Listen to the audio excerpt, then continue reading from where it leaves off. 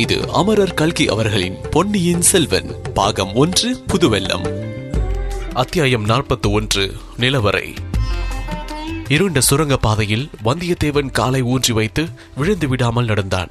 படிகள் கொஞ்ச தூரம் கீழே இறங்கின. பிறகு சமநிலமாயிருந்தது. மறுபடியும் படிகள், மீண்டும் சமதரை. 2 கைகளையும் எட்டி விரித்து பார்த்தான். சுவர் தட்டுப்படவில்லை. ஆகவே அந்த சுரங்க வழி விசாலமானதாகவே இருக்க வேண்டும். மறுபடி சற்று தூரம் போனதும் படிகள் மேலே ஏறின. வளைந்து செல்வதாகவும் தோன்றியது. அப்பப்பா, இத்தகைய கும்மிருட்டில் தட்டு தடுமாறி இன்னும் எத்தனை தூரம் நடக்க வேண்டுமோ தெரியவில்லையே. ஆஹா, இது என்ன? இருள் சிறிது குறைந்து வருகிறதே. மிக மிக மங்கலான ஒளி தோன்றுகிறதே. இந்த மங்கிய ஒளி எப்படி எங்கிருந்து வருகிறது? மேலே கூரையில் எங்கிருந்தாவது வரும் நிலவின் ஒளியா, அல்லது சுவர்களில் உள்ள பலகனி வழியாக வரும் ஒளியா, மறைவான இடத்தில் வைத்திருக்கும் விளக்கிலிருந்து பரவும் ஒளியா? இல்லை இல்லை, இது என்ன அற்புதம்! நம் கண் முன்னால் தெரியும் இந்த காட்சி மெய்யான காட்சிதானா, அல்லது நமது மூளை கலங்கியதால் ஏற்பட்ட தோற்றமா? அது ஒரு விசாலமான மண்டபம், கல்லை குடைந்து எடுத்து அமைத்த நிலவரை மண்டபம். அதனாலே தான் தலையை இடித்து விடும் போல் அவ்வளவு தாழ்வாக சமமட்டமான மேல்தளம் அமைந்திருக்கிறது.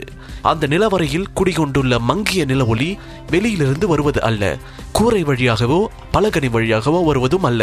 அங்கங்கே அந்த நிலவரையில் கும்பல் கும்பலாகவும் சில இடங்களில் பரவலாகவும் வருகிறது. அப்படி நிலவொளி வீசும் அப்பொருள்கள் எத்தகைய பொருட்கள்? ஒரு மூலையில் மணிமகுடங்கள், முத்தும் அணியும் வைரமும் பதித்த மகுடங்கள். இன்னொரு பக்கத்தில் ஹாரங்கள், முத்து வடங்கள், நவரத்தின மாலைகள். அதோ அந்த வாயகன்ற அண்டாவில் என்ன? கடவுளே, அவ்வளவும் புன்னை முட்டுகளை போன்ற வெண்முத்துக்கள், குண்டு குண்டான கெட்டி முத்துக்கள். அதோ அந்த பானையில் பளபளவென்று மஞ்சள் வெயில் வீசும் பொற்காசுகள். இதோ இங்கே குவிந்து கிடப்பவை தங்க கட்டிகள். தஞ்சை அரண்மனையின் நிலவரை பொக்கிஷம் இதுதான் போலும். தனாதிகாரி பழுவேட்டரையரின் மாளிகையொட்டி இந்த இருள் மாளிகையும் அதில் இந்த பொக்கிஷ நிலவரையும் இருப்பதில் வியப்பில்லை அல்லவா? அம்மாம்மா, இந்த நிலவரைக்குள் நாம் வந்து சேர்ந்தோமே. பாக்கிய லட்சுமியும் அதிர்ஷ்ட தேவதையும் சேர்ந்தல்லவா நம்மை இங்கே கொண்டு வந்து சேர்த்திருக்கிறார்கள். எப்படிப்பட்ட அதிசயமான அபூர்வமான ரகசியத்தை நம்முடைய முயற்சி ஒன்றும் இல்லாமலே நாம் தெரிந்து கொண்டோம். இதை எப்படி பயன்படுத்துவது அப்புறம் இருக்கட்டும். இங்கிருந்து போவதற்கே மனம் வராது போல இருக்கிறதே. இங்கேயே சுற்றி சுழன்று கொண்டிருக்கலாம் போல தோன்றுகிறதே. இங்கேயே இருந்தால் பசி தாகம் தெரியாது, உறக்கம் அருகிலும் அணுகாது. 100 வருஷ காலமாக சோழ நாட்டு வீர சைன்யங்கள் அடைந்த வெற்றிகளின் பலன்கள் எல்லாம் இங்கே இருக்கின்றன. நவநிதி என்றும் சொல்வார்களே, அவ்வளவும் இங்கே இருக்கிறது. குபேரனுடைய பொக்கிஷத்தையும் தோற்கடிக்கும் செல்வ களஞ்சியும் இங்கே இருக்கிறது. இதை விட்டு எதற்காக போக வேண்டும்? வந்தியத்தேவன் அந்த நிலவரையை சுற்றி வந்தான். ஒரு மூலையில் கிடந்த மணிமகுடங்களை தொட்டு பார்த்தான். இன்னொரு பக்கத்தில் கிடந்த ரத்தின ஹாரங்களையும் கையில் எடுத்து பார்த்தான். அவற்றை போட்டுவிட்டு இன்னொரு பக்கம் சென்று செப்பு பானையில் நிறைந்திருந்த முத்துக்களில் கைகளை விட்டு அலைந்தான். வேறொரு பானையில் கையை விட்டு பொற்காசுகளை அள்ளி சொரிந்தான். ஒரு மூலையில் தரையில் பலபலவென்று ஏதோ பரவலாக ஜொலிப்பதைக் கண்டு அங்கே சென்றான். முதலில் என்னவென்று தெரியவில்லை. பிறகு குனிந்து உற்று பார்த்தான். ஐயோ ஆண்டவனே, அது ஒரு எலும்புக்கூடு. ஒரு காலத்தில் சதையும் ரத்தமும் தோலும் உரோமமும் மூக்கும் முகமும் கண்ணும் காதுமாக இருந்த மனித உடலின் எலும்புக்கூடு. இந்த எலும்புக்கூடு அசைகிறதே, உயிர் பெற்று எழுகிறதே, பொற்காசுகளைப் போலவே சத்தமிடுகிறதே. நமக்கு ஏதோ செய்தி சொல்ல எழுந்திருப்பதாய் காண்கிறதே. வல்லவரையனுடைய உடம்பிலிருந்து ஒவ்வொரு ரோமமும் குத்திட்டு நின்றது. தனக்கு பைத்தியம் தான் பிடித்து விட்டது என்று நினைத்தான். சீச்சி, எலும்புக்கூடு எழுந்திருக்கவில்லை.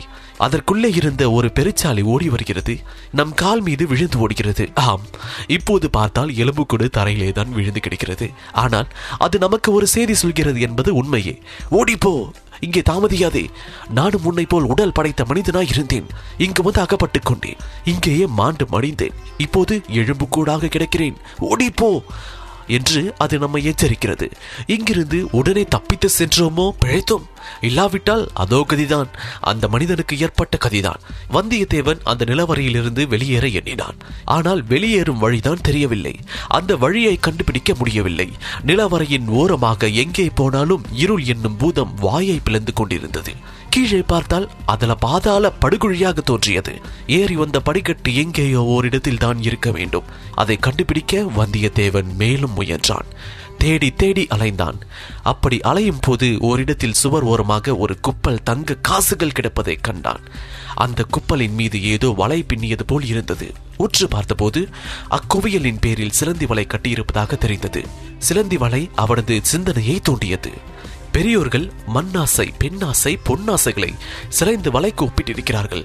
வலையை விரித்துக் கொண்டு சிலந்தி காத்திருக்கிறது. எங்கிருந்தோ பறந்து வந்த ஈ அதில் அகப்பட்டுக் கொள்கிறது. பிறகு சிறிது சிறிதாக சிலந்தி ஈயை இழுத்து விழுங்குகிறது. 3 வித ஆசைகளும் அப்படித்தான்.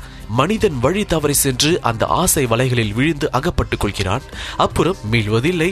மண்ணாசை, பெண்ணாசை, பொன்னாசை ஆகிய 3 ஆசைகளின் இயல்பையும் அன்று ஒரே நாளில் நாம் அனுபவித்தாகிவிட்டது.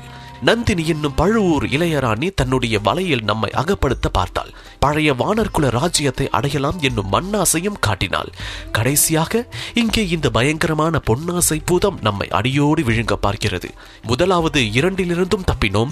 இந்த 3வது அபாயத்திலிருந்து தப்ப வேண்டும். நமக்கு எதற்காக இந்த வம்பெல்லாம்? ராஜ்யம் எதற்கு? செல்வம் எதற்கு? பெண்களின் கூட்டுறவுதான் எதற்கு? வானத்தை கூரையாக பெற்ற அகண்டமான பூமியே நமது அரண்மனை.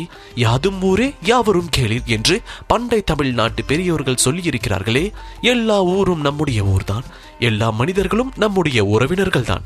ஊர் ஊராக போக வேண்டியது புதுவெல்லம் பொங்கி வரும் நதிகளையும், புதிய இலைகள் தளிர்த்து விளங்கும் மரங்களையும், பல வர்ண பட்சிகளையும், மகான்களையும், மயில்களையும், மலைகளையும், மலைகளின் சிகரங்களையும், வானத்தையும், மேகத்தையும், கடலையும், கடல் அலைகளையும் பார்த்து கழிக்க வேண்டியது. பசிக்கு உணவு கிடைக்கின்ற இடத்தில் உண்ண வேண்டியது.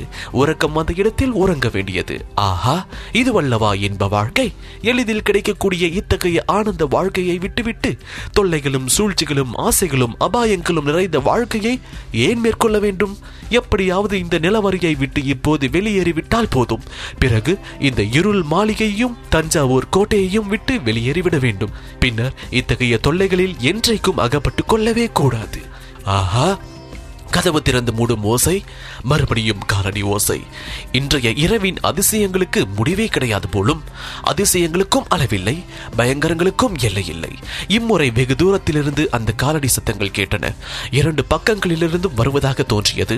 வந்தியத்தேவன் காது கொடுத்து கவனமாக கேட்டான். பொக்கிஷ நிலவரையில் 4 புறமும் சூழ்ந்திருந்த இருளை கிழித்து கொண்டு பார்ப்பவனை போல் உற்று பார்த்தான். சிறிது நேரத்திற்கெல்லாம் அவன் எதிர்பார்த்தது போல அபூர்வமான காட்சியை கண்டான். கூத்து மேடையிலிருந்து மிக தொலைவிலே உட்கார்ந்திருப்பவனுக்கு மேடையில் தோற்றும் காட்சிகள் எப்படி இருக்குமோ அப்படி இருந்தது வந்தியத்தேவன் அப்போது கண்ட காட்சி. அவன் அச்சமயம் இருந்த இடத்திற்கு உயரமான ஓர் இடத்தில் தொலைதூரம் என்று தோன்றிய தூரத்தில் அது நடந்தது. கூத்து மேடையின் ஒரு பக்கத்திலிருந்து ஒரு தீவர்த்தி வந்தது. இன்னொரு புறத்துக்கு பக்கத்து படுதாவை நீக்கிக் கொண்டு மற்றொரு தீவர்த்தி வந்தது. தீவர்த்திகள் 2 நெருங்கி நெருங்கி வந்து கொண்டிருந்தன. ஒரு தீவர்த்தி வெளிச்சத்தில் 2 நெடிய கரிய உருவங்கள் தெரிந்தன. இன்னொரு தீவர்த்தியின் ஒளியில் மற்றும் 2 உருவங்கள் காணப்பட்டன. அவற்றில் ஒன்று நெடிய கம்பீரமான உருவம், மற்றொன்று சிறிய குட்டையான மெல்லிய உருவம். 2 தரப்பு உருவங்களும் ஒன்றையொன்று நெருங்கி வந்து கொண்டிருந்தன. வந்தியத்தேவன் மேலும் கண்விழிகள் பிதுங்கும்படி உற்று பார்த்து அந்த உருவங்கள் யாருடையவை என்பதை ஒருவாறு தெரிந்து கொண்டான். இடது பக்கத்திலிருந்து வந்த 2 உருவங்கள் மதுராந்தக தேவரை அழைத்து சென்ற கந்தமாறனும் காவலனும். வலதுபுறத்திலிருந்து வந்த உருவங்கள் பெரிய பழுவேட்டரையரும் அவருடைய இளையராணி நந்தினி தேவியும். இந்த 2 கோஷ்டியர்களும் சந்திக்கும் போது என்ன நடக்கும்? ஏதாவது விபரீதமாக நடக்குமா? அல்லது ஒருவருக்கொருவர் வழிவிட்டு சமாதானமாக போய்விடுவார்களா? வந்தியத்தேவன் அந்த பரப்பில் மூச்சு விடுவதை கூட நிறுத்தி கொண்டு அத்தனை கவனமாக பார்த்து கொண்டிருந்தான். 2 கோஷ்டியரும் சந்தித்தார்கள். அவர்கள் தடுமாறி தயங்கி நின்றதிலிருந்து இருசாரருக்கும் அச்சந்திப்பு வியப்பையும் திகைப்பையும் அளித்திருக்க வேண்டும் என்று தோன்றியது. ஆனால் விபரீதம் ஒன்று நேர்ந்துவிடவில்லை. பழுவேட்டரையர் கந்தமாறனை பார்த்து ஏதோ கேட்டார். அதற்கு கந்தமாறன் ஏதோ விடை சொன்னான். கேள்வியும் விடையும் என்ன என்பது வந்தியத்தேவனுடைய காதில் விழவில்லை. பிறகு பழுவேட்டரையர் கையினால் சமிஞ்சை செய்து சுரங்க வழியில் படிக்கட்டை சுட்டி காட்டினார். கந்தமாறன் அவரை பணிவுடன் வணங்கினான். வணங்கிவிட்டு படிக்கட்டில் இறங்கினான். அவனுக்கு பின் கையில் தீவர்த்தியுடன் வந்த காவலனை பார்த்து பழுவேட்டரையர் ஏதோ சமிஞ்சை செய்தார். அவனும் மறுமொழி சொல்லாமல் ஒரு கையினால் வாயை பொத்திக் கொண்டு வணங்கினான். பிறகு கந்தமாறனை தொடர்ந்து படிக்கட்டில் இறங்கினான். பழுவேட்டரையரும் இளையராணியும் இடது பக்கம் நோக்கி சென்றார்கள். நிழலாட்டத்தையும் பொம்மலாட்டத்தையும் ஒன்று சேர்த்த நிகழ்ச்சிகள் எல்லாம் சில கண நேரத்தில் நடந்து முடிந்துவிட்டன. இவ்வளவு சுரங்க வழியில் இறங்கும் படிக்கட்டின் அருகில் நிகழ்ந்தன என்பதை வந்தியத்தேவன் கவனித்துக் கொண்டான். ஆஹா, நம் வழியில் எங்கும் நில்லாமல் இந்த நிலவரையில் வந்து சுற்றி சுழன்று கொண்டிருந்தது இவ்வளவு நல்லதாய் போயிற்று. நாம் மட்டும் அந்த 2 கோஷ்டிக்கும் நடுவில் அகப்பட்டுக் கொண்டிருந்தால் நம் கதி என்ன ஆயிருக்கும்? ஏதோ அந்த மட்டுக்கும் பிழைத்தோம். தப்பித்துக் கொள்ள வழி என்ன? கந்தமாறன் மதுராந்தக தேவரை அழைத்து வந்த சுரங்க வழியில் திரும்பி செல்கிறான் என்பதில் ஐயமில்லை. அந்த வழியிலிருந்து நாம் சிறிது விலகி இந்த பொக்கிஷ நிலவரைக்கு வந்திருக்க வேண்டும். இப்போது கந்தமாறன் போகும் வழியை தொடர்ந்து சென்றால் எப்படியும் வெளியேறும் வாசலை கண்டு கொள்ளலாம். பிறகு ஏதேனும் உபாயம் செய்து தப்பிக்கலாம். அப்படி அவசியம் நேர்ந்தால் கந்தமாறனிடமே உதவி கேட்கலாம். இல்லாவிட்டால் அவனையும் அந்த காவலனையும் ஒரு கை பார்த்துவிட்டு தப்பித்து செல்லலாம். எனவே கந்தமாறனை இப்போது பின்தொடரலாம். இவ்வாறு எண்ணிக்கொண்டான் வந்தியத்தேவன். முதலில் தீவர்த்தி வெளிச்சம் நிலவரைக்கு அருகில் வருவது போல் இருந்தது.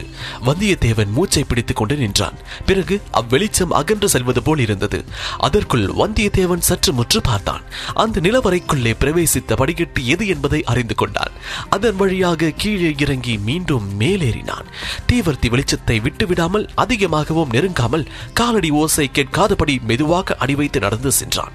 வளைந்தும் நெளிந்தும் சுற்றியும் சுழன்றும் ஏறியும் இறங்கியும் சென்று அந்த சுரங்க பாதையில் நாம இருளில் நடந்து வழி கண்டுபிடித்து போவது எவ்வளவு அசாத்தியமான காரியம். வாழ்க்கை கந்தமாறன். அவன் இப்போது தன்னை அறியாமல் நமக்கு செய்யும் உதவிக்கு எப்போது என்ன கைமாறு செய்ய போகிறோம்? அதற்கு ஒரு சந்தர்ப்பம் அவ்வளவு சீக்கிரத்திலேயே கிடைக்கும் என்று வந்தியத்தேவன் எண்ணவே இல்லை. சுரங்க பாதையின் முடிவு வந்துவிட்டது. எதிரில் ஒரு பெருஞ்சுவர் தெரிந்தது. அதில் ஒரு வாசலோ கதவோ இருக்கும் என்று யாரும் கருத முடியாது. ஆயினும் இருக்கத்தான் வேண்டும். சுரங்க பாதைக்கு ஒரு ரகசிய வாசல் இருந்து தீர வேண்டும் அல்லவா? காவலன் தன் வலது கையில் இருந்த தீவர்த்தியை இடது கைக்கு மாற்றிக்கொள்கிறான். வலது கையினால் சுவரில் ஓரிடத்தில் கை வைத்து ஏதோ செய்கிறான். திருகாணியை திருகுவது போல் திருகுகிறான். சுவரில் மெல்லிய கோடு போல் ஒரு பிளவு தோன்றுகிறது. அப்பிளவு வர வர பெரிதாகி வருகிறது. ஓர் ஆள் நுழையும்படியான பிளவாகிறது. காவலன் ஒரு கையினால் அதை சுட்டி காட்டுகிறான். கந்தமாறன் அவனிடம் ஏதோ சொல்லிவிட்டு சுவரில் தோன்றிய பிளவில் ஒரு காலை வைக்கிறான். ஒரு கால் இன்னும் சுரங்க பாதையிலே தான் இருக்கிறது. இப்பொழுது அவனுடைய முதுகும் பிரதேசம் முழுவதும் புலனாகிறது. ஆஹா, இது என்ன? இந்த காவலன் என்ன செய்கிறான்? அறையில் செருகியிருந்த கூரிய வளைந்த சிறு கத்தியை இடிக்கிறானே. கந்தமாறனுடைய முதுகில் ஓங்கி குத்திவிட்டானே. படுபாதகன். ஒருவனுக்கு பின்னால் இருந்து முதுகில் குத்தும் சண்டாளன். வந்தியத்தேவன் தான் ஒதுங்கி நின்று கொண்டிருந்த இடத்திலிருந்து வெளியே வந்தான். ஒரே பாய்ச்சலாக பாய்ந்தான். அந்த சத்தத்தை கேட்டு காவலன் திரும்பினான். தீவர்த்தியின் ஒளி வந்தியத்தேவனின் கோபாவேச முகத்தில் விழுந்தது. இதன் தொடர்ச்சியை அத்தியாயம் 42 நட்புக்கு அழகா இதில் தொடர்ந்து கேட்கலாம். இந்த தொகுப்பினை உங்களுக்காக வாசித்து நான் DJ முருகா. இன்ஸ்டாகிராமில் என்ன ஃபைண்ட் செய்யுங்க murugan.dj மற்றும் Facebookல் ஃபைண்ட் செய்ய இந்த சவுத் ரேடியோஸ் ஆப்பினுடைய இடது பக்க மேல் மூலையில் உள்ள ஷேர் பட்டனை கிளிக் செய்யுங்க. மீண்டும் மற்றொரு பாட்காஸ்டில் சந்திப்போம். நன்றி, வணக்கம்.